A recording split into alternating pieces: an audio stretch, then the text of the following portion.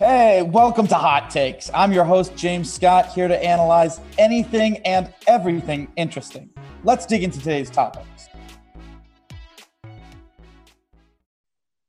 don't think I'm ever going to get used to Zoom saying this meeting is being recorded.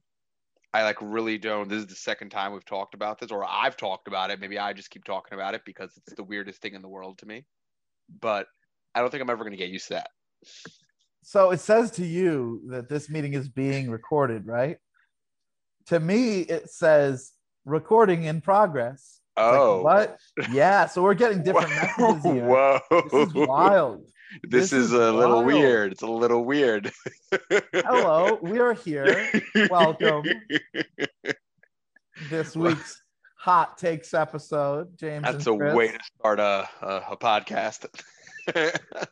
Oh man, we've been having fun here talking about a whole bunch of stuff. It's a good time of the year. It's a really good time of the year. You know, Chris, you got some important stuff coming up. I do. Yeah. I do. Yeah. Chris here, he's tying the knot, so to speak.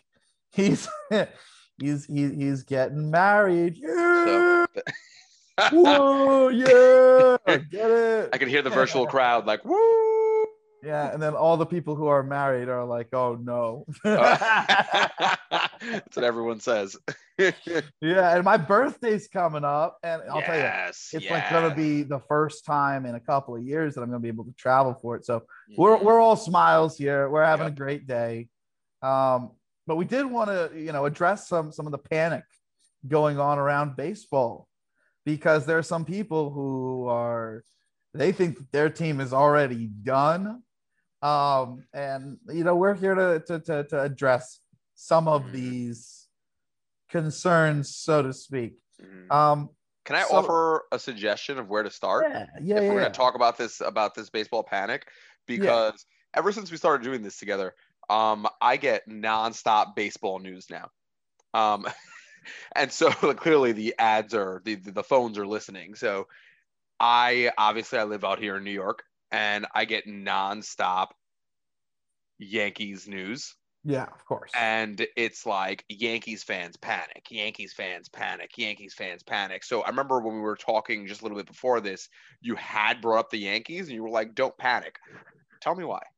Yeah. So a lot of the guys on the Yankees are these physical monsters. I think there's no denying, Luke Voit is a physical monster. Miguel Andujar is, ripped. Clint Frazier has muscles on muscles. He looks like Goku up there. You got, Aaron Judge out here. I'm not exactly sure who I'd compare Judge to, because it's very clear that Stanton is Jiren, and Judge is way too kind to be like Vegeta or someone. So whatever.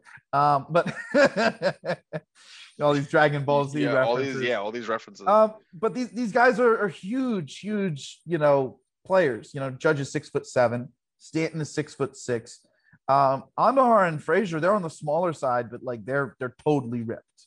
They're absolutely, yoked, as they say, gym rats, so to speak. But these guys are athletes too, or at least Frazier is. No, I mean, some of these guys are they're just so muscular. It's incredible. Judge is an athlete. I mean, quite a few guys on this team are athletes. I'm not trying to detract there. I guess that's kind of more of a shot at Andujar, because Andujar, he makes so much contact, and it's very hard contact, but he needs to sharpen up on defense. Although he made an incredible throw from left field the other day. I think it was to get out Bogarts at second base. So he can definitely play that position. Kind of like him over there. Had an out of the box idea about him I'll definitely bring up later, that I feel like could kind of solve what the Yankees kind of have as their main issue. I don't think that the issue is necessarily who they have on their roster or even who's healthy right now. I think it's the usage of their players. And I think that I don't want to be upset at Boone, mainly because I'm not trying to disrespect someone who I may or may not work for. And I do think that, he does have the mind for it, That being said, there's certain things that I think I could help him out with that he's not seeing with how to combine these guys. And if that problem was rectified, we could be looking at, one of the best teams in the majors. And I think there's just one or two things that are off. So I don't want to be too critical of a guy that, is in that kind of position, because obviously they put him in that position for a reason. He knows his stuff. So, I just do think that there's some lineup construction issues that could definitely be ironed out. That's probably the kindest way I can say it. But we'll get back to that, because I do think that will be ironed out also with who's being productive. I think we're already starting to see the lineup issues in the outfield get ironed out. And in the infield, that is going to be ironed out probably over the course of the next month. So we're looking at, roster construction issues still going on right now. But a lot of it, like I said, these guys are absolute physical beasts. And I've mentioned here numerous times that guys who have ridiculous bat speed, they take until later on into the season, multiple months into the regular season, to really round into form. And the Yankees, unfortunately, didn't do much for lineup versatility. So, outside of like Gardner and a couple other guys like LeMahieu, everyone is a bat speed guy. Sanchez is a bat speed guy. Stanton, Voit, Torres, Andahar, Frazier, Judge, all of these guys, every single one of them, they're all bat speed. Urshela's a bat speed guy. That's one that not a lot of people know about because, he doesn't necessarily look like a bat speed guy because of his bat path. He's actually had one of the highest swing speeds at point of impact in the major leagues for the last now 3 years. I think maybe 4 years, actually. His issue, the reason why he couldn't hit initially was his launch angle was terrible. So the Yankees are full of these guys who have tons of bat speed. And, typically those guys take until the second half to heat up. So nobody's really like, there's not been a point in this season where they've had a 1 through 9 lineup of people who are really above average hitters. So why do you think that they're going to be doing so well when they're not scoring? This is kind of like what happened a few years ago. The Dodgers had a lineup of almost all lefties, and they couldn't hit for like 40 games, 50 games, something like that in a row. And then they went on a streak where I think they won like 52 out of like 75 or something like that. And it was incredible, right? But it was totally hot and cold because the whole lineup was lefties, just like right now. The whole lineup is righties. And it was the same type of lefty, just like right now, it's the same type of righty. That being said, because righties aren't as affected by the shift as lefties are, I do think that this is an approach that could work into the second half. And as the team is coming together this year, I do think that lineup versatility might come into being naturally, although not necessarily with lefty righty, but more with regards to like approach, patience, and aggression, and figuring out where to put the guys that are speedy and where to put the guys that can hit elite competition, and where to put guys who need protection in the lineup. I think as the season goes on, that's going to figure itself out. But this is the Yankees, and if you look at that offense, there's no way that those guys are not going to hit. There's no way that by the end of the year they're not going to have like a top 5-6 offense in Major League Baseball. So with looking at the pitching, the Yankees haven't had this type of pitching since I think David Wells was a Yankee. So you're looking at like 2003. Same thing with the bullpen. We haven't had this kind of bullpen in years. That being said, when you have the bullpen, you have the starting rotation, you have the defense, you're just waiting for the offense to come around.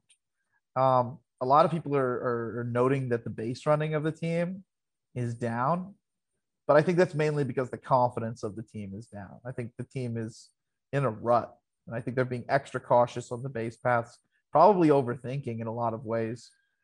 They just need to get on a streak of doing really, really well, because right now, with everybody not doing good, it's getting in certain players' heads.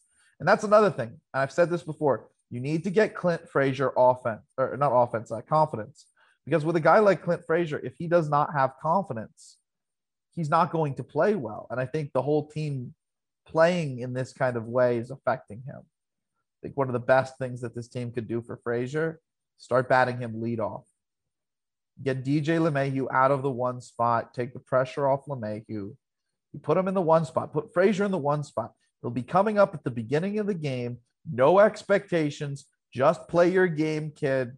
Nobody's on base. Just produce offensively. We don't care if it's a walk. We don't care if it's a single. We don't care if it's a double or a triple or a homer. Play your game. Because if he can do that in the first at bat, then just go from there. Then he has a 2-hit game. Maybe it's the first at bat and it's the third at bat, or maybe it's the first at bat and the fourth at bat.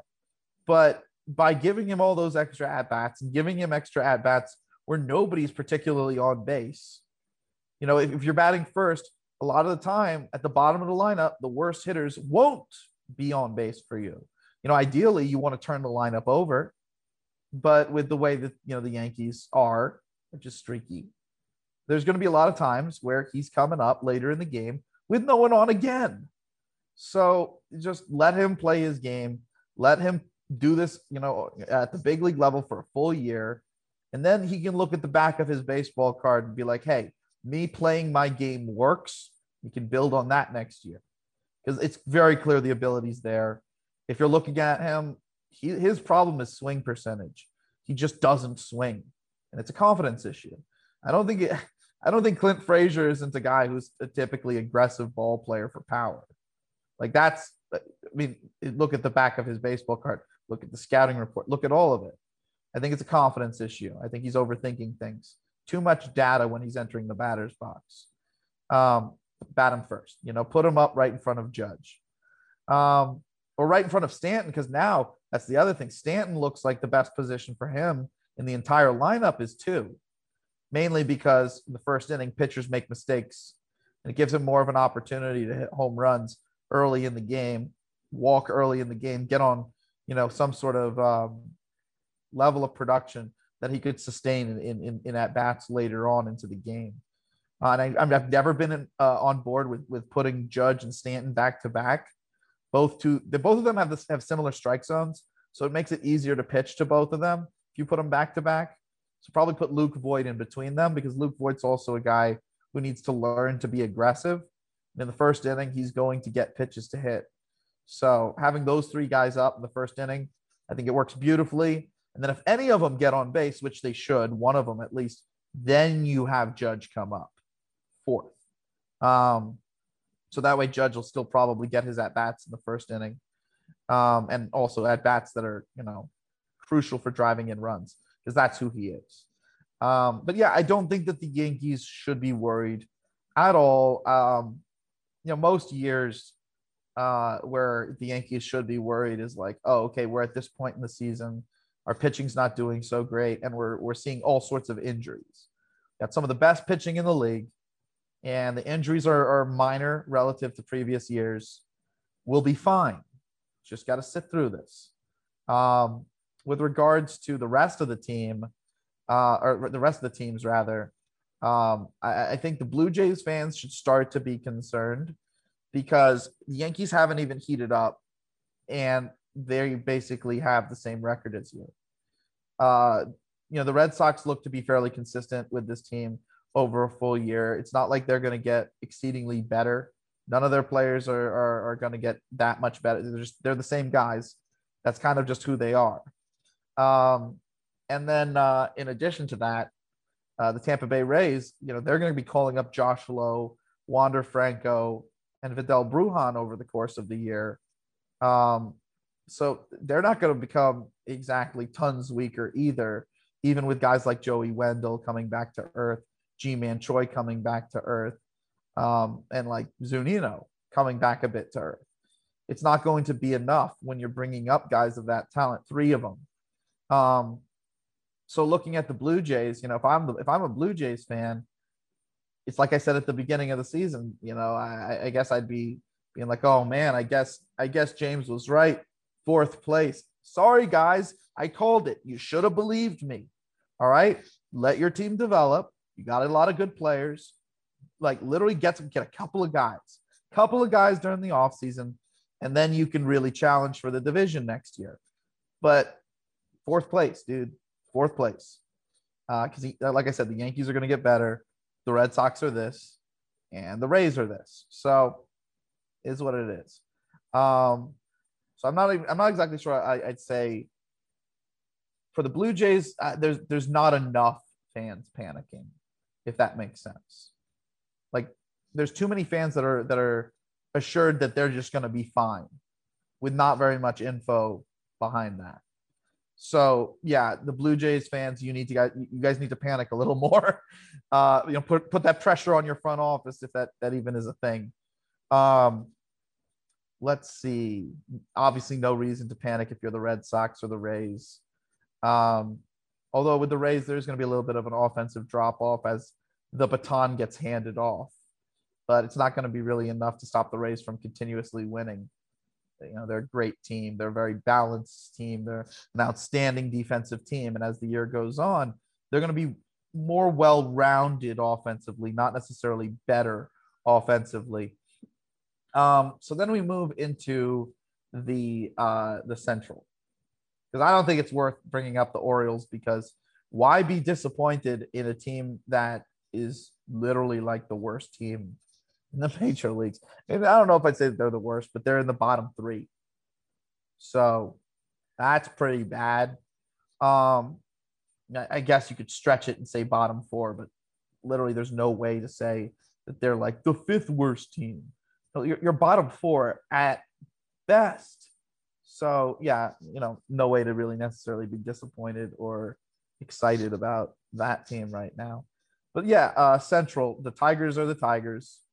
Same kind of thing with the Orioles. No real reason to be excited or anything with them. The Royals fans got way too excited about this team way too early. I think that they're kind of settling into reality right now, at least from what I've seen. Royals fans are like, oh, okay, it's another growth year. All right. Well, at least we got a couple of good players. At least Benintendi's doing well. At least Carlos Santana is doing well.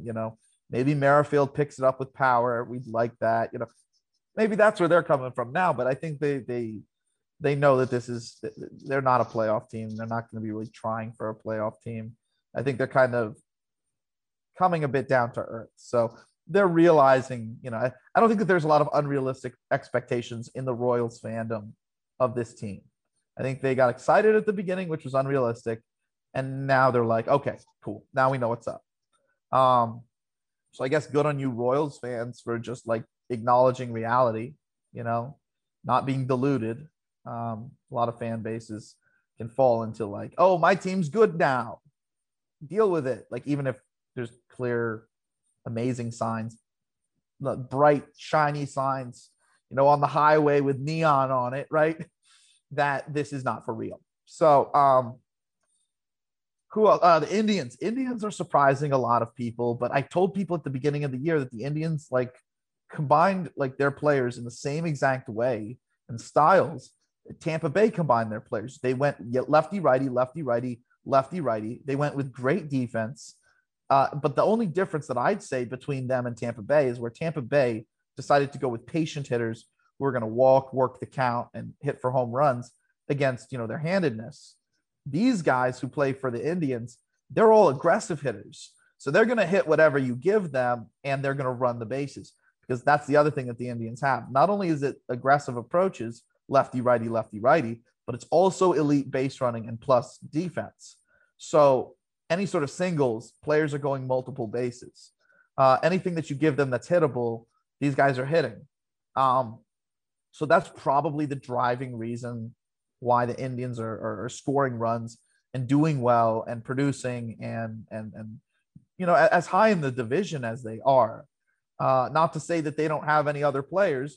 Josh Naylor from the left side, Franmil Reyes, he's injured right now, but he'll be back. From the right side, Jose Ramirez, switch hitter. They have some guys, who give them hitting ability and versatility in the, lefty, righty, switch hitter kind of, mold. But in large part, this is a club that succeeds for the same reasons that Tampa Bay did. in that you're going to be doing that lefty righty thing, but you're doing that specifically so that you can hit your average pitchers and your elite pitchers. So you can create mistake pitches. Um, and I think that, honestly, I like it a little bit better than what the Rays are doing, because it's not like they're doing it just with polished players in the way that the Rays are doing it with polished players. You're doing it with really toolsy players who are former top prospects. So with the Rays, the league is slowly learning these guys and adapting to them, and the Rays keep having to trade for guys. Whereas with the Indians, each of these guys that they have with all these tools, they should be and could be getting better on a year-to-year basis because they're toolsy. They're trying to convert that into results. So where the Rays are doing this approach with power and patience and capitalizing on mistakes outside the zone with the walks, patience, and the power is mistakes inside the zone. The Indians are just going out and hitting what they can, and they're toolsy enough where they should be able to grow from here. So I think it's a really cool approach. I think it's taking what Tampa Bay is doing and doing a version of it in a way that could be conducive to growing a team in a way that's, obviously a little bit more scouting based, which is, kind of really cool to see a team, beat Tampa Bay in any sort of way scouting wise. So I give a lot of credit to the Indians with what they're doing. They also develop pitching really, really well. That being said, like I thought, Cavalli and Plesac aren't nearly who they used to be. They're just serviceable starters. I think the key for the Indians to be doing well this year is if Cal Quantrill comes around in the back of their rotation. They added him from the Padres. And if Triston McKenzie finds the zone and gets confident with his pitches enough to not walk 8 people per 9 innings. Because we all know that, like, if you look at Triston McKenzie's highlights, please do, from last year, from the 2020 season, if you look at his highlights, he's hitting the corners of the zone. He's doing everything that he has to do to be an utter ace. The thing is that this year, now he's walking everyone. It just disappeared. I think it's a confidence thing. I think, you send him down to the minors for a small tune-up, you bring him back to the big leagues, and you're looking at, once again, another ace.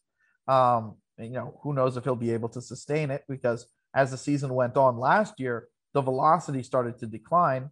This guy might end up being one of the best relievers in baseball, but if they can develop him into a starter, you're looking at a really, really good top 3, top 4 in that rotation, depending on how you want to do that moving forward. You got Shane Bieber in there. You got Daniel Espino, who's going to be coming up from the minors. I love him as a pitching prospect. You got Cal Quantrill, who can come around. You got Triston McKenzie. That could be a killer 4-man rotation in the future. Quantrill will develop likely over the course of this full year. He's probably not going to be himself until the end of the year. McKenzie, same thing. He's probably going to find himself mid to the end of the year, and he'll be fine for the playoffs. Espino's probably a 2022 or 2023 guy. That being said, I have to mention him because he's outstanding. I love him in that system. But yeah, the Indians are doing fine. None of their fans should be concerned. I just thought I'd really explain why they're doing okay, why they're doing so well. A lot of people don't understand that. And then, of course, we have the White Sox, who, despite losing Eloy Jimenez, brought in Yermin Mercedes, who's basically doing the same thing. Despite losing, Luis Robert, who I think is one of the best players in the major leagues, they ended up getting by with the offense that they had, because the offense that they had ended up being enough. And Brian Kenny, he did a segment about this on the MLB Network. He was talking about how if you're looking at the White Sox offense, you're talking about versatility, especially versatility of approach. They're doing a lot of different things across their roster. I think it's part of the reason why they're scoring so many more runs right now than a team like the Yankees, who, again, it's lineup construction. You get the lineup construction, you're going to score a similar amount of runs to a team like the White Sox. The White Sox don't have tons of versatility in terms of lefty-righty, lefty-righty. They have a couple switch hitters, sure, but it's not like it's, a completely balanced act there. In terms of looking at it in terms of production and types of players, the versatility, shows up a little bit more, but it's complicated. So But again, we could cover the White Sox and why the White Sox are doing so well on a different show because I want to make sure we can make it through, the rest of the divisions here. Point is, the White Sox are diversifying their lineup enough, and the Yankees could do something very, very similar and basically get like the same results. Um, so the White Sox are awesome. Before the year, they were my pick to win the World Series, Chris. You remember that? And then they had the injuries, and I was like, no, it's the Yankees now. And right now, I think it could be either of them. It's kind of up in the air. It all depends on whether Boone's going to, change the lineup construction. If he doesn't, and we end up with the same kind of lineup construction for the rest of the year, I have to go back to leaning White Sox. But right now it's literally tied. I remember that. That was probably like our second episode, something like second that. or Yeah. third episode that we talked about that. Absolutely. So then, moving on to the West, is it time to worry about the Rangers? They've never had a chance. I don't know anyone who like really thought that the Rangers, when they were doing decently, were going to do anything this year. Not a chance. Not a chance. The Mariners, a lot of their fans were like excited about the young talent that they have, but no one really thought that they were going to be winning a division this year. I think if you're an Angels fan, panic mode has come and gone. Everybody important on the roster got hurt or was unable to contribute to the full degree that they could, or just downright stopped playing well. Jose Iglesias, he forgot how to field for like the first 2 months of the season. A Gold Glove winner, a multiple time Gold Glove winner, forgot how to field overnight. I think it's because of where they had him positioned. They had him positioned way too close. Don't know what that was about. Fletcher's offense fell off a cliff when the league realized that by changing the balls, they just couldn't, like, he'd never be able to hit the ball basically out of the infield. So they played the, outfield in and they played the infield wide. And now Fletcher can't hit for any power. So he's been neutralized. Walsh did what I thought he was going to do offensively. Iglesias took a bit, but he's heated up and is doing right about what I thought he would do offensively. But again, it took a while. Rendon got hurt and has been very slow to heat up. Kurt Suzuki fell off a cliff at catcher. Trout got hurt. Yeah, that's the big one. Like, how are you going to do it without Trout? Trout's what pulls everything together. Upton's been up and down with injuries, and he's a hot and cold player. He hasn't really been able to get fully hot yet because obviously lineup issues and not being fully healthy. Dexter Fowler out for the season. And then, of course, Marsh and Adele were not deemed big league ready. Same thing with Rengifo. So, they've basically been at AAA doing pretty decently and trying to, grow enough to be worthy of a call up. And then because of the, scrubs being brought in to replace all of these guys, Dylan Bundy and Andrew Heaney, who have been doing really good at walk to strikeout ratio, both of them fell off a cliff in terms of ERA. So you're not going to win with just Shohei Ohtani. There's no way to just win with Shohei Ohtani. If you're going to look at a team where like everything went wrong, the Angels are the team where everything went wrong. Injuries, ineffectiveness, lack of lineup protection, defensive issues, everything went wrong for the Angels. Moving on to Oakland. Oakland's been Oakland. They're just doing Oakland things, bringing in guys from different organizations, using them as bullpen pieces, growing them into rotation pieces, not allowing too many runs, very healthy lineup that walks, plays great defense, and hits a consistent amount of homers. They have enough lefty-righty to throw pitchers off. That's just what they do. They do that on a year-to-year basis, and they very rarely upgrade from that exact profile. I don't know why, but I don't know. I don't know what they expect. Do they expect with this profile just doing the same thing year in, year out that they're going to contend for a World Series? It's not going to happen, but they can contend for, a wild card. So they're going to do that, which they always do. And now, working our way around to the cheaters. now here's the deal, right? I was pretty sure Is that the that these Astros? yeah, I Yeah. was pretty sure that these guys were done with the cheating. You know what I mean? Because like all right, look, all your numbers fall off a cliff, and then it was like, okay, well, all of these guys they can only hit lefties, because their swings are now so slow, and they're working the count to hit these numbers. Obviously because they can't hit a big league, pitch exactly, like a well executed rather big league pitch. Um, and now you're starting to see all of the cheaters' numbers come back. And in some cases, some of them are hitting better than they ever have. They're cheating again. They're doing it again. They're just doing it with like buzzers and stuff that's under the uniform so you can't detect it. I'm sorry. I do not believe players who take away their ability to cheat and their numbers literally fall off a cliff to the point where it's like some of the worst numbers in the major leagues offensively. And now all of a sudden, a year later, it's all good and you're back to your normal production. You don't do that, Jose Altuve. You don't do that, Carlos Correa. You do not get to pass go. You don't get your $200. None of that monopoly stuff. You should be banned from baseball. You're scum. Anyway, so that's Houston. That's why Houston's doing decent. Yeah, cheaters. So that's the AL. Um, now moving on to the NL East. Like seriously, like these guys are cheating. Okay, like if You never drop it. It's just well, they're doing it again. So there's no way for me to drop it. They're so clearly doing it again. You don't go from being like 50% below league average, 30% below league average versus righties, like you don't go from that back to being 40% above league average.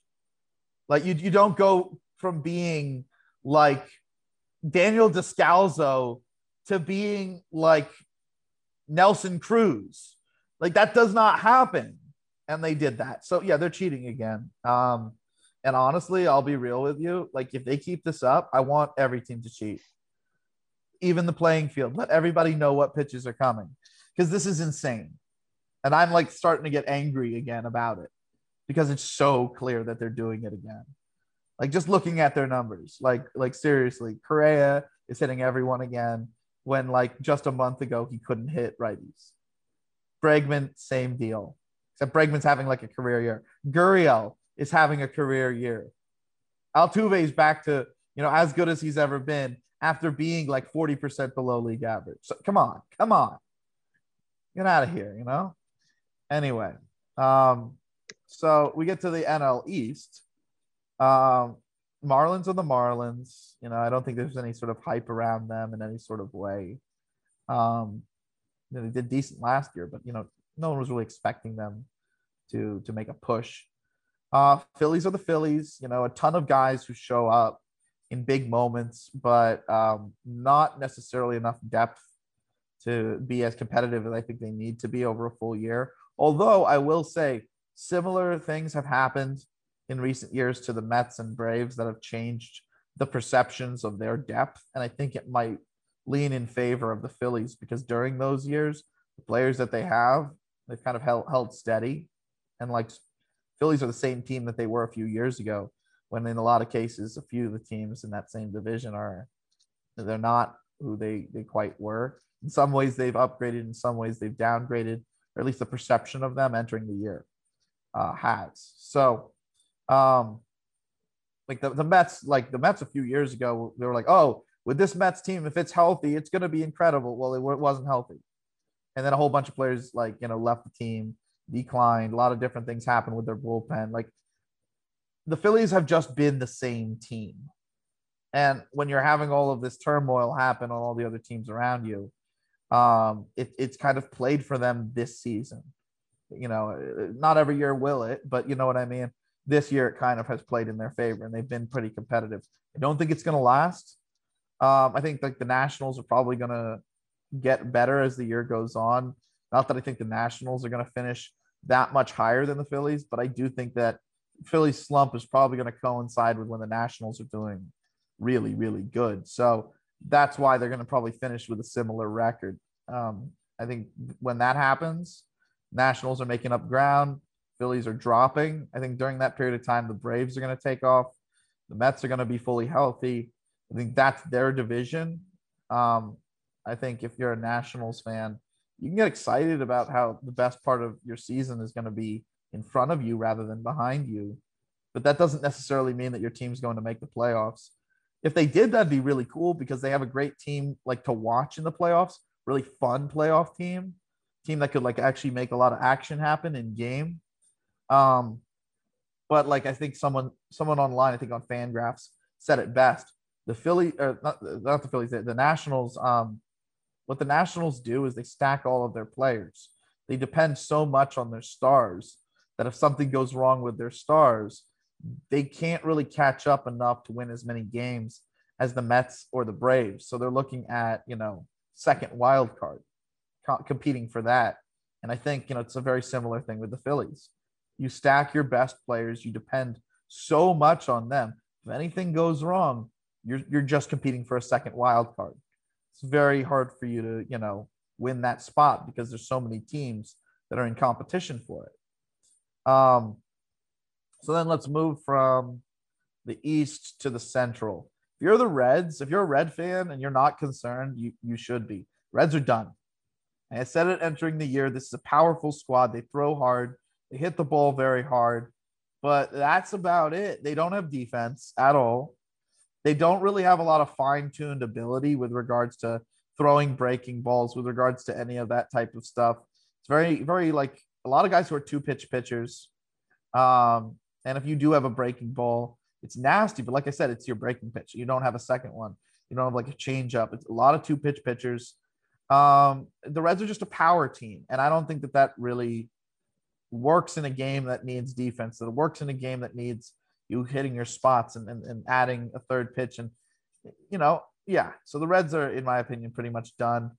The Brewers are doing a lot better than I thought they would. I think they made the absolute wrong call with regards to getting rid of Orlando Arcia. He's tearing it up with the Braves right now.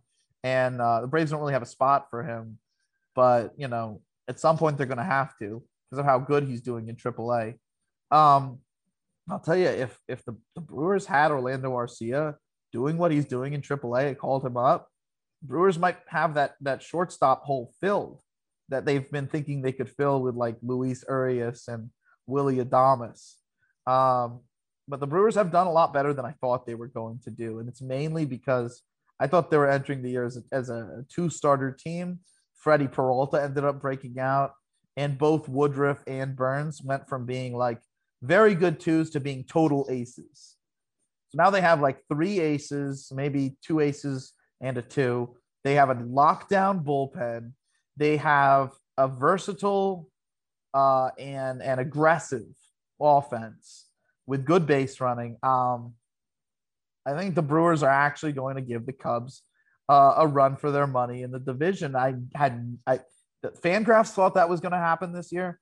I could not see that for 1 second. I always said that the Cardinals were going to have a second half playoff push. I still think that they're going to. They need Goldschmidt to be hot for that to happen. But the Brewers are essentially functioning with like a half of a lineup. But it's working because of the amount of pitching that they have.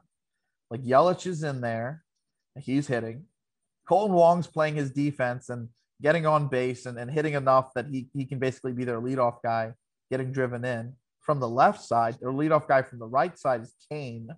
Kane's been hurt on and off, but he'll be fine in terms of, playoff push, second half. They have Avisail Garcia, who swings at everything, and he's just gone off in the last month. And then Omar Narvaez as well. They have him from the left side. He's another guy who's turned himself into a middle of the order hitter. Came out of nowhere, in my opinion, because last time we saw him hit was like 3 years ago. And then he became a great defender because he was a terrible defender before that point in time. His hitting completely disappeared. Now the defense is there and the hitting is there. So, for the Brewers, get excited about your team. I wouldn't quite get so excited to think that, you're going to finish in first, but you have a shot. Cubs are being the Cubs right now. They're very much living up to the preseason expectations. The Cardinals are kind of living up to the preseason expectations of really struggling in the first half. At least they're at that point right now where they're really struggling. And second half, they should come around again. Because they did start off pretty hot, but they're going to finish really hot. Because then you're going to have a lot more of their hitters, well-rounded and into form and with their swings in line, mainly Goldschmidt, but a couple others as well. That brings the Pirates, Pirates of the Pirates. They're the last place team. They're going to be a last place team. It is what it is. Moving on to the West.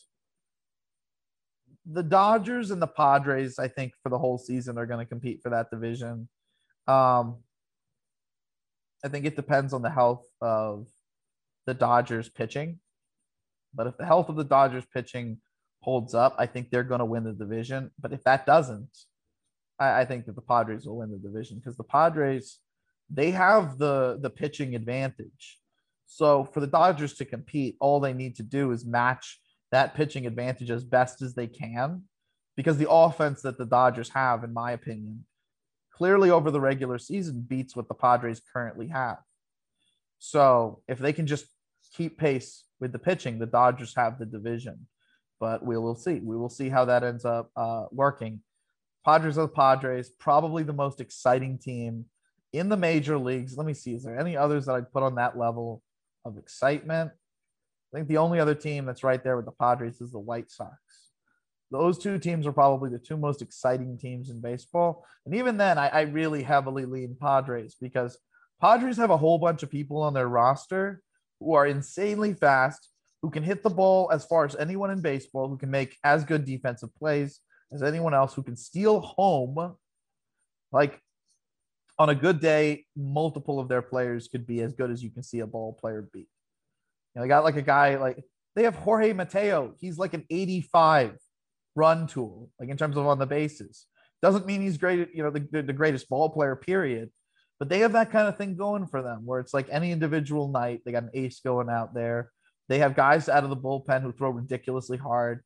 They got, people who can steal home and are some of the fastest base runners in baseball. They got people who can make defensive plays that don't even make sense. They have power hitters who can hit the ball 500 feet. Like they have people who can, run at an 80 grade run tool. Like this is the most exciting as you'll see a ball club be as far as contending clubs go. So if you're a Padres fan, just watch baseball, man. Like this is your time. Rockies suck. Diamondbacks are sucking. I think it's probably about time to do a bit of a fire sale because I think you can get a lot for a guy like Gallen. I think you can probably get a lot for a guy like not a lot, but a decent amount for a guy like David Peralta. I think you could get a lot for a guy like Carson Kelly. That allows you to put Dalton Varsho at catcher and just let him grow. I think you can probably get a lot for I know you can get a lot for Escobar. You can get a ton for Ketel Marte. You might get a little for Calhoun, but probably not too much. I think he's a free agent. If he's a free agent after the year, you're not getting anything. But if he's a free agent after next season, I think you probably get something for him. If Nick Ahmed keeps hitting, I think I brought up that Nick Ahmed was really not hitting and initially was a guy who was going to come off one of my player lists early on, and now his offense has really picked up since the end of the first month. So I think Nick Ahmed might even be a guy that you can get a pretty decent return for, given that you don't really find shortstops who can hit and play that level of defense. Yeah, I mean, I do not see the Diamondbacks being able to compete with who they have at the big league level, added to even the plus minor leagues that they do have. And mind you, the Diamondbacks have a fine minor league system. I think what you got to do is you got to bank on that system. Bank on that you have enough to add to. Bank on that you have, okay, I got the middle of the order figured out, the top of the lineup figured out. Well, let me get some pitching for my system. Let me get the aces for the future. Let me make sure that when all these guys are coming up, we actually have an opportunity to contend with the division winners. Because right now, what you got at the big league level plus what you got at the minor league level in the next couple of years will not beat the Dodgers or the Padres. It's not going to happen. So I think I think that the Diamondbacks got to start trading 100%. And that actually goes for the Giants as well. You've got a lot of guys at the end of their career who are putting up really good seasons at the end. Like, they're no way going to repeat these seasons ever again. You're not going to be challenging for a playoff spot later this year. I say go trade those guys, finish up loading up your farm system, go back at it in 2-3 years. Because if you're looking at the Giants, Yastrzemski, this is his peak. If you're looking at the Giants, Belt's not going to be any more good than he is now. Brandon Crawford, same deal. And I know this is kind of blasphemous, but hear me out if you're a Giants fan. All right? Let Buster Posey spend his last elite seasons on a team that can win him a championship. Get him one last trophy. He's one of the best players in the game. He's a future Hall of Famer. Put that in the bank. I said it.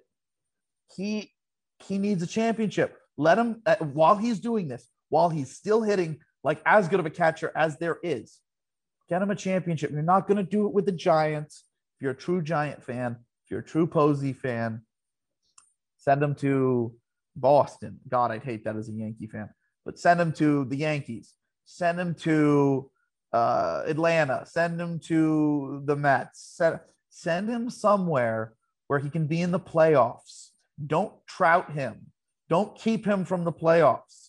Don't keep one of the best players that we're going to see at the position that they play from the playoffs. And you know what else? You're going to be able to get a ton if you trade Buster Posey. You're going to get a ton if you trade a guy like that.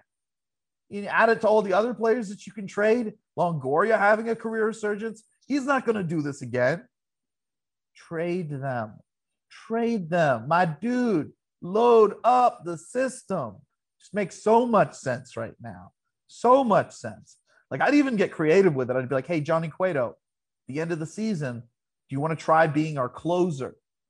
Yeah, that's right. A closer. So instead of being what the league thinks you are, which is like a decent number 4 or 5 starter, you go in the bullpen, your fastball velocity comes up, and you're doing that, shimmy thing that you do to throw batters off, like, your numbers are going to come back. And then all of a sudden, you can go out on the market when you hit free agency, sign as a closer for like millions of dollars, because closers make money. Closers make bank. So, you're giving Johnny Cueto a reason to make money in the future and become a really valuable player. And at the same time, he's building up trade value so that you can trade him. Like, right now, you're not going to get anything for Cueto, especially for the money he's making. It's not happening. It's not happening. But last year of his deal, as one of the league's elite closers, when like you've already paid him for the first, 80, 90 games of the season, trade him. The other team's not going to be paying him that much for the rest of the year. You've covered the beginning of it. You'll at least get a mid-class prospect for a grade A relief arm. Like, that's where the Giants need to start thinking. They need to start thinking about we got really lucky by having all these guys do well at the same time at the ends of their career. Let's build a future off of this. And honestly, like, assess your own team and realize the Giants are not going to be competing with the Braves or the Mets or the Yankees or the White Sox or the Rays. They're not going to ever be competing with those teams. They're not going to win a championship with these guys. So why don't you give them a chance to win one elsewhere? Like, their careers are over. This is the last chance that a championship team is going to want them and need them. Teams are too smart these days to be like, oh, well, now that Longoria is not hitting how he did in that one year, he's 37 years old, 30, whatever, right? We're going to be hands off. We'd rather give it to the kid and grow him into it because, again, you're not dealing with a guy who's in decline. You're not dealing with a guy who's making a lot of money. So do it. Trade these guys, replenish the system. You already got a pretty decent system, and then go at it again the way you went at the World Series in 2010, 2012, 2014. Do that again in a few years when you have the pieces for it. But you're not going to be able to have to win a World Series with just these old dudes. The only time that an old dude squad ever really like just picked it up and won the World Series, laid on into their careers, all of them collectively, was the 2009 New York Yankees.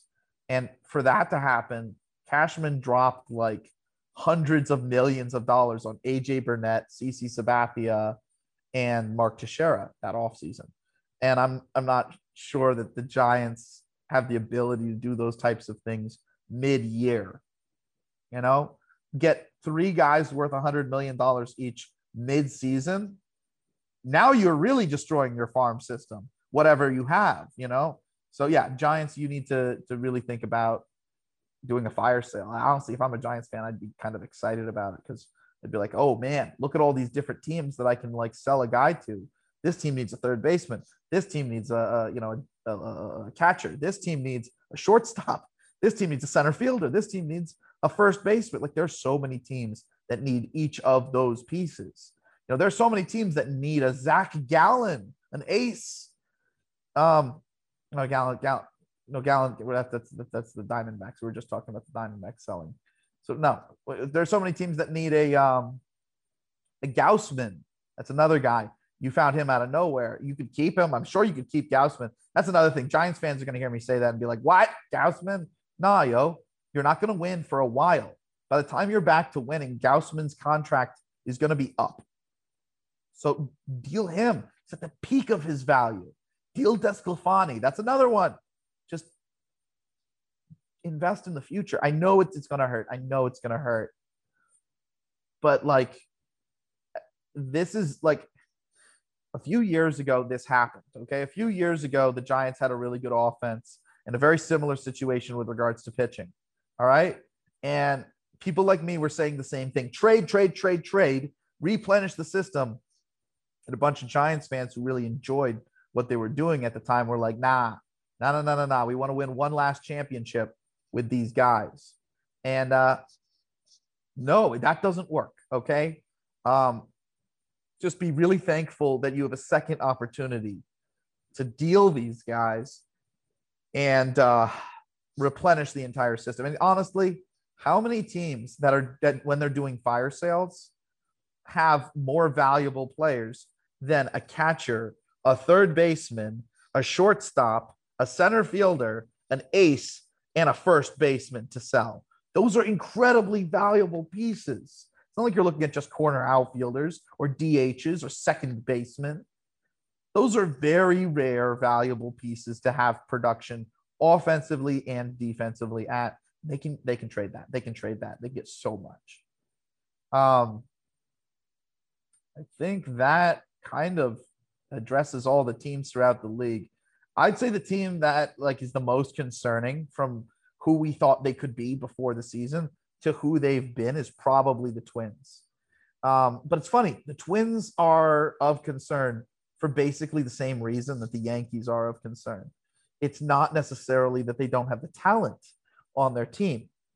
It's that the lineup construction on a day-to-day basis is just so wrong. I can't condone it. Like they have Nelson Cruz, cool. They have Donaldson, cool. Buxton's been hurt, so that's not helped them at all. Simmons was hurt for a period of time, so that didn't help them at all. It doesn't seem like Polanco and Arias ever play at the same time as each other. Seems that they have to have Sano in every single game and Kepler in every single game, that they also have a guy like either Garver, who's hurt right now. Again, that hurts their offense. And a guy like Donaldson in the game and a guy like Polanco in those games as well. So they're going with a lot of guys that are shiftable, are guys that can, be turned into a double play because they're not particularly fast. And a lot of guys who are mistake hitters, meaning they're either going to get their production on walks or their production on pulling the ball for power. So when you're decidingly, playing guys like that Rutledge dude at catcher over people like Astadio, who's a contact machine, when you're decidingly playing people like Polanco and Sano over Arias, and instead of diversifying the roster and having possibly Sano sit whenever you have too many patient hitters in, or maybe by finding a way to use Kepler in combination with Sano so they can highlight each other's weaknesses. There's not a lot of that stuff going on here. It's very much stack the patient guys together and then put all the singles hitters at the bottom. And there's not a lot of understanding how to balance them together, to put the right kind of continuity together, to score the kind of amount of runs on a day-to-day basis that they need to do to succeed. Now, for the Twins, this is the worst part, because even if they can get their offense together, even if Buxton comes back and is hitting just as good as he did when he left. By the way, I called his breakout. I called his breakout a couple of years ago, but I kind of just stuck by him because I knew who he was through the injuries.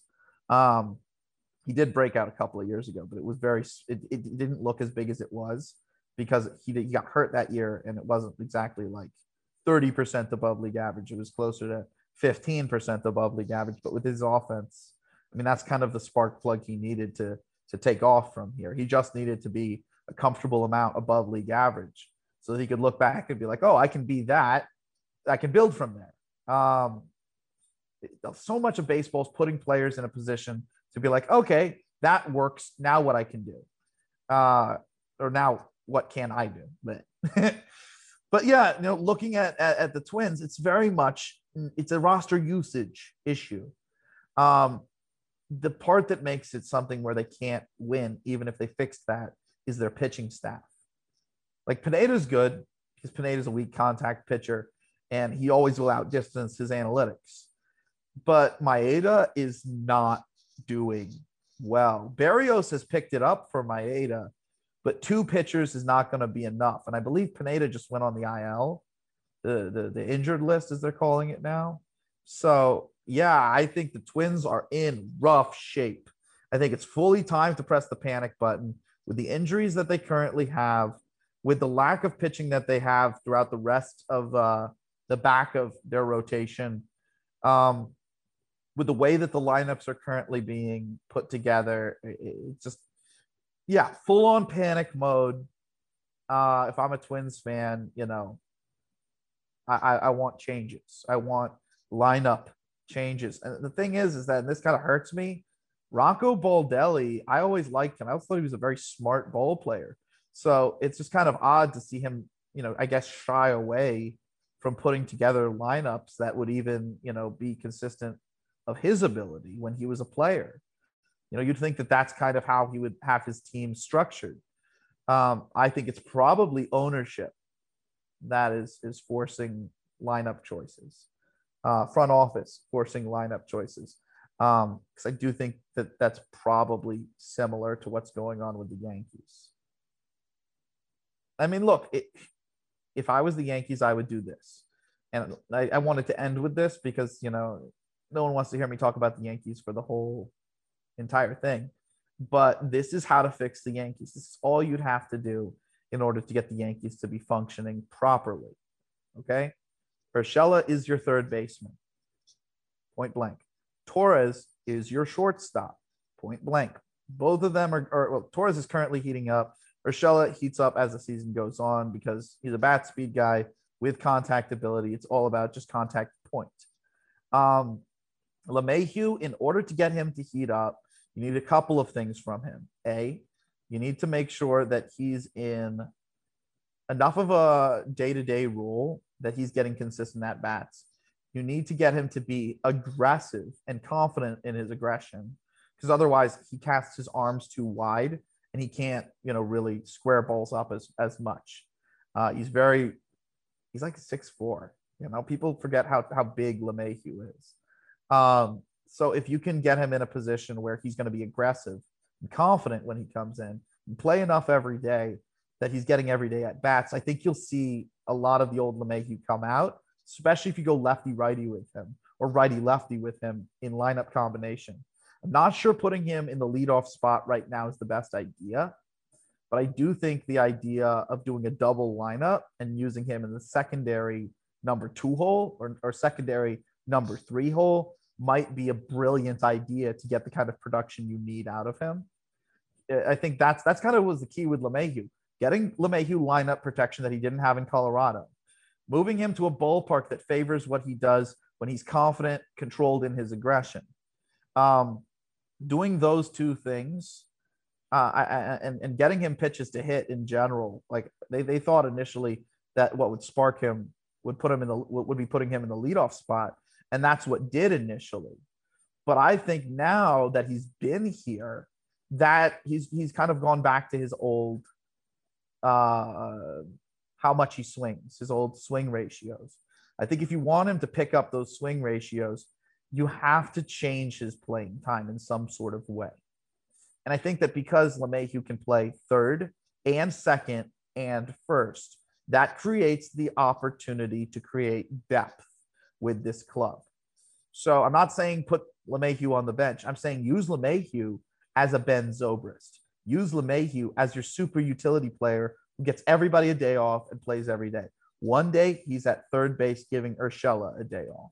The next day, he's at second base, his usual position. The next day, he's at first base, his usual position, giving Luke Voit a day off. Or he's at first base giving Stanton a day off where Luke Voit's playing DH.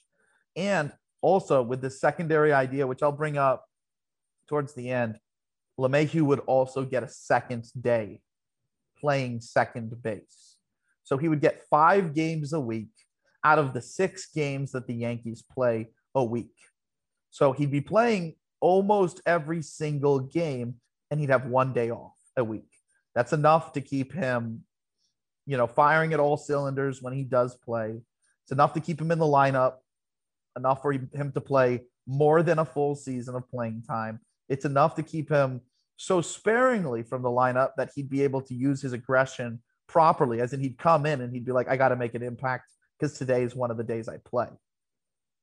So I think you get that kind of aggression, that kind of positivity, that kind of production out of him in that role. And you also save the Yankees from worrying about what if someone gets injured. So that's a big thing there. Luke Voit, when he comes back very soon, by the way, he will be taking the place of Chris Gittens, who I think is a fine plug and play option. Perfect guy to bring in for 100 at bats over the course of a year, but obviously not a guy that you really want playing every day for you, at least not yet. He's an interesting guy because he's learned how to lower his strikeout rate by a lot in AAA. That being said, the walk rate is so incredibly high that I have a hard time imagining the walk rate not going entirely into the strikeout rate at the big league level. He's striking out only 21% of the time, which is about league average. He's walking like 28% of the time. Nobody walks 28% of the time. Like a high walk rate is like 14%. So 28% is unheard of. It's like some Yasmani Grandal stuff. But Sanchez should still be the everyday catcher. He's been getting better as the season has gone on offensively. I believe the second month of the season, he was 20% above league average offensively. Now, here's where things get interesting. Gardner needs to be in a quasi platoon in left field, meaning he plays all of the most important innings and versus most of the most important competition. But against a really good lefty starter, you put Miguel Andujar in for him in left field, and that's how you platoon him. Gardner versus most righties, Andujar versus the lefties that Gardner has trouble with. Okay? So that's how you get your production defensively, offensively from left field. I think I noted Andujar is a pretty decent defender out in left field. Right field is like, I believe last year, Clint Frazier was like third place in the Gold Glove race in right field. So that's his position. That's the position that he plays best, right field. So put Frazier there. So you have Gardner and Andujar in left. You have Frazier in right. Judge in center field. Now that's wild. Okay. Yankees have been doing that a couple of games recently. And the more I think about it, the more it makes sense. Dave Winfield style. Same amount of athleticism, although Winfield was definitely a little faster. Just means that Judge has to play a little further back.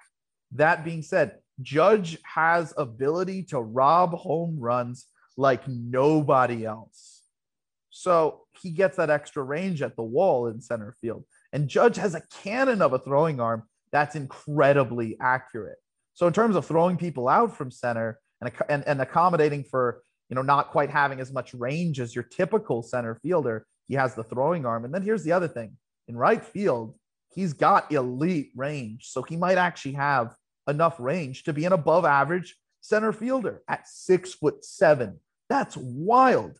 So if you translate what he does at the plate to center field, you're literally looking at offensively, defensively, one of the top players in the sport. Like, it immediately takes Judge from being like, oh, Judge is like a top 15, 10 position player, top five, because you don't see a guy who hits for that level of power, gets on base at that level, and can hit that many balls like aggressively, as in for power, doubles power, home run power across the zone without changing their approach at all. Judge does that because he's 6'7". Judge is a fundamentally sound swing at 6'7". That's the other thing. It's not like you're looking at, Stanton, who he strikes at a point. He has a V swing. Judge has a swing where if he's not right about it being a fastball, he can still get the bat head on the ball and keep it fair. He's a unicorn. He's one of those guys where how do you not allow an RBI against him in a situation where Judge knows it's his job to drive in one? And I don't mean Judge knows that if he doesn't do the job, he'll hand off the baton. No, if Judge knows that he has to do the job, he gets the job done. So that's what I'm thinking in center field. It's a fine defensive option, obviously a fine offensive option. It maximizes also the defense of Gardner and Frazier. So now you're looking at 3 elite defenders in the outfield. You're looking at an elite defender from Urshela. Torres has actually defensively, statistically put up elite defense, even if he's made a couple of big throwing errors. In terms of the numbers, he's an elite defensive shortstop, even including them. Everybody knows LeMahieu is as good of a defensive second baseman as exists. And if you're looking at people who can play first base, Luke Voit is not the greatest. He's also not the worst. He's kind of just, he doesn't have range. Okay, that's kind of the big thing, the big issue with Voit, is that he doesn't have a ton of range. But the other thing with Voit is anything thrown to him, he catches. So he doesn't really allow for errors that much compared to most first basemen at first, because he's really good at getting the ball on a hop. He's really good at stretching for the ball. He's really good at coming off the bag, catching the ball, and tagging the runner in one motion, so that before the runner, reaches first. So he saves the rest of the infield a lot of throws. But now here's probably the most outlandish idea that I had for fixing the Yankees. While you're using LeMahieu at all of these different positions, instead of using him at second base, why has nobody thought up the idea of putting Miguel Andujar at second base in an era of the shift? Okay, how many times are you going to need Miguel Andujar to even be on the infield dirt? How many times are you going to need that? What does Miguel Andujar do well? What do we know that Miguel Andujar does well defensively? Is he fast? Then not really. How are his reactions? Pretty decent. So if he's playing back, that can kind of make up for things. He takes forever to throw. He takes forever to get the ball out of his hand. That being said, when he does, Miguel Andujar is an absolute hose. He's got a cannon of an arm. And it used to be an issue at third base because so many players could, beat things out from home to first because it took so long for Miguel Andujar to get to the ball and then to throw it. But at second base, where first base is literally right there, dude, that arm might actually be playable. And with his offensive profile being a possible 300 hitter, being a 20 homer hitter, at second base, you don't usually see that. You don't usually see his offensive profile. So it's not just that you'd be figuring out how to get Andahar to be a big future piece for as many years as you need Andahar to be. Like he could be one of the future Yankees for the next decade, just like Judge is, just like Torres, one of those guys. If you find a spot for him, the Yankees have not had a spot for him at first. They've not had a spot for him at third, where he's awful. They've not had a spot for him in the corner outfield. Put him at second base. Put him at second base. In an era of the shift, you can hide him at minimum. And like I said, remember I said at the beginning, LeMahieu gets a second day at second base. The second day that LeMahieu gets at second base is when Andahar goes to the outfield to spell Gardner. Because remember, I said Andahar is going to be in a quasi platoon with Gardner out there whenever Gardner faces a really, really tough lefty that can't get him out. You put him in a platoon with Andahar. And that's the one day that LeMahieu gets to have, well, the second day that LeMahieu gets to play second base in the infield. The first day is when he's just giving Andahar a scheduled day off. And that's how you get LeMahieu to play in 5 of the 6 games every single week. Now, in terms of the late game stuff, in winning late game, you got to take Sanchez and be able to either move him to first base, give Voit a little bit, get him off his feet, or, take Sanchez and move him to DH. Keep Sanchez bat in the game, late game, ideally taking Stanton's late game bat out, because Stanton, against elite pitching, I don't think he does very well. I think that, it'd be pretty easy to get him out late game, and there's going to be a lot of big situations that need him to do a lot of things rather than just crush mistake pitches. And I think he's only really one lane with that kind of thing.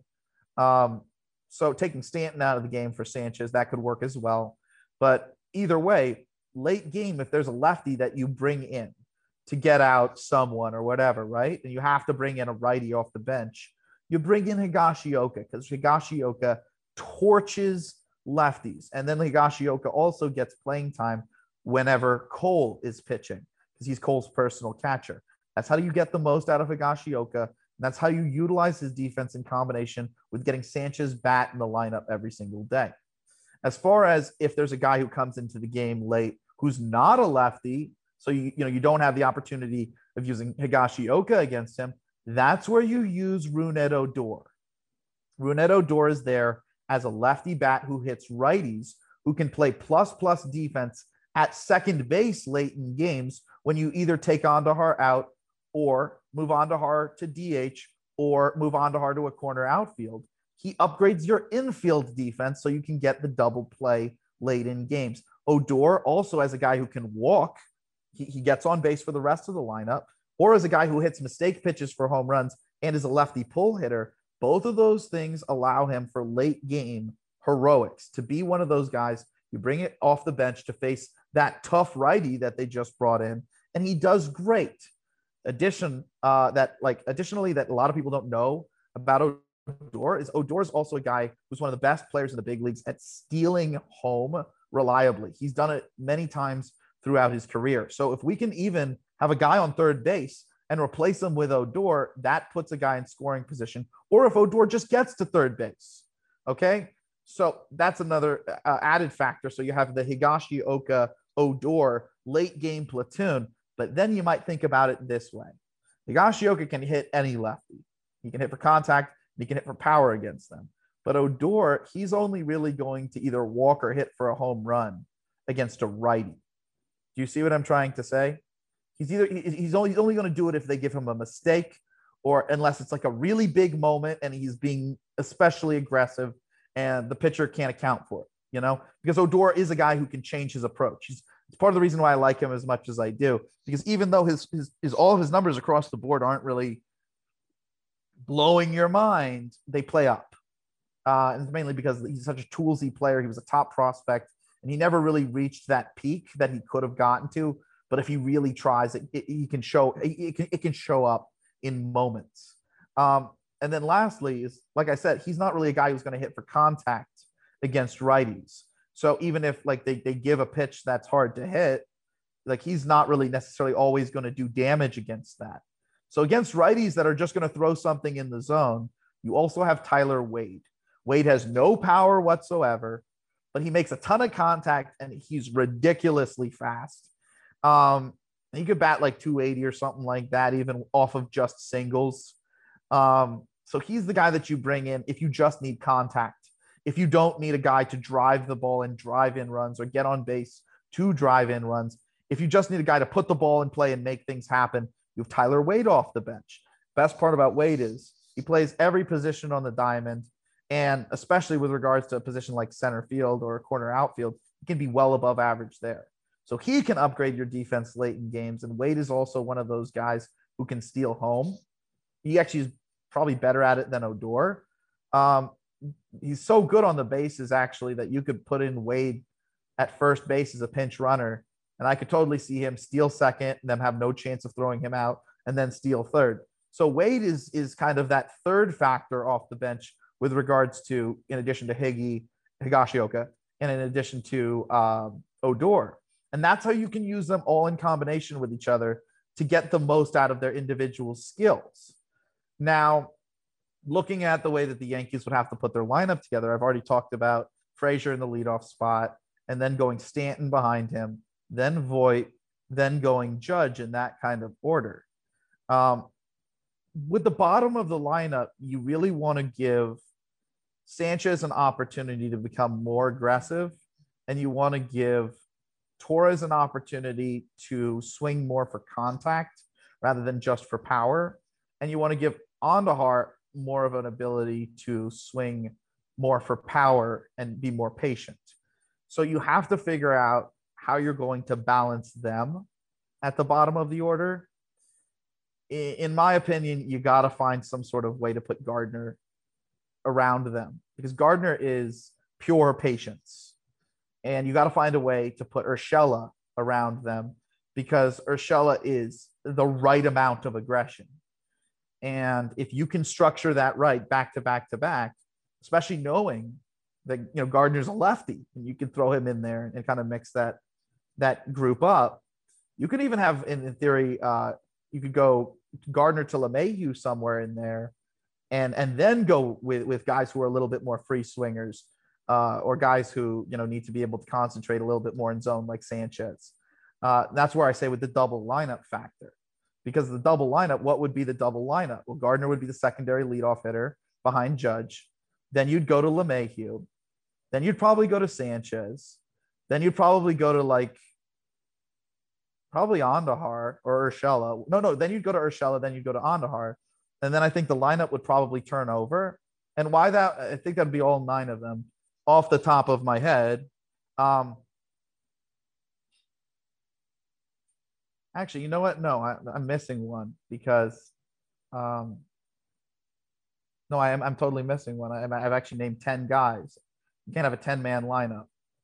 So yeah, you take LeMahieu out of that, and you put Andujar, I guess, as the secondary 2-hitter, or Sanchez as the secondary 2-hitter. You know what? I think I'll go Sanchez as the secondary 2-hitter because he's going to walk as well and hit for power. And then as the 3-hitter, the guy who does the driving in, you can go with Urshela, because Urshela is going to be actually no. What am I talking about? Urshela is a perfect contact bat.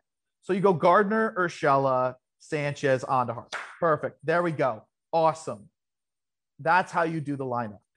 So to recap, the lineup, on the day, I guess, that LeMahieu would have off, you'd start off with Frazier in the 1 slot, because you got to get him his confidence with nobody on base.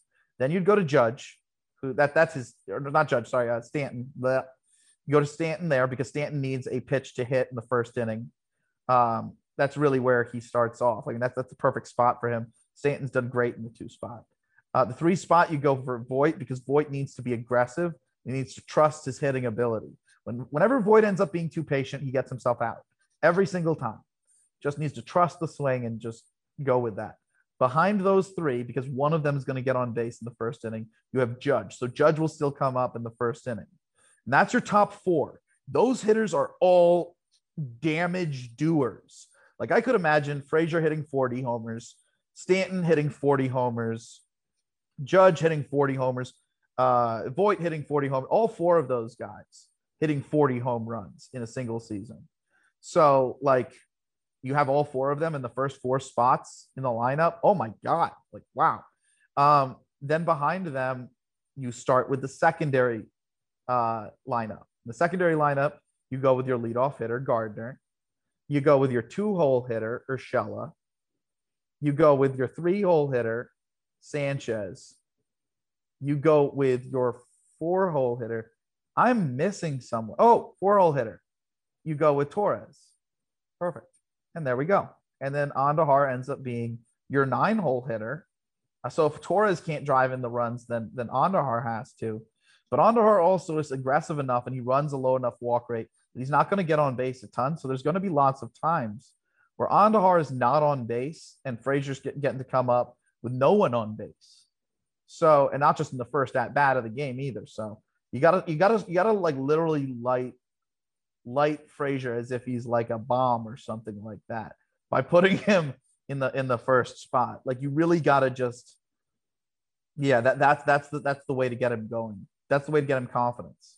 Just take the pressure off of him. And that's what I would do. That's how I would do the Yankees lineup. It's very Joe Girardi-ish because he was the guy who pioneered the double lineup.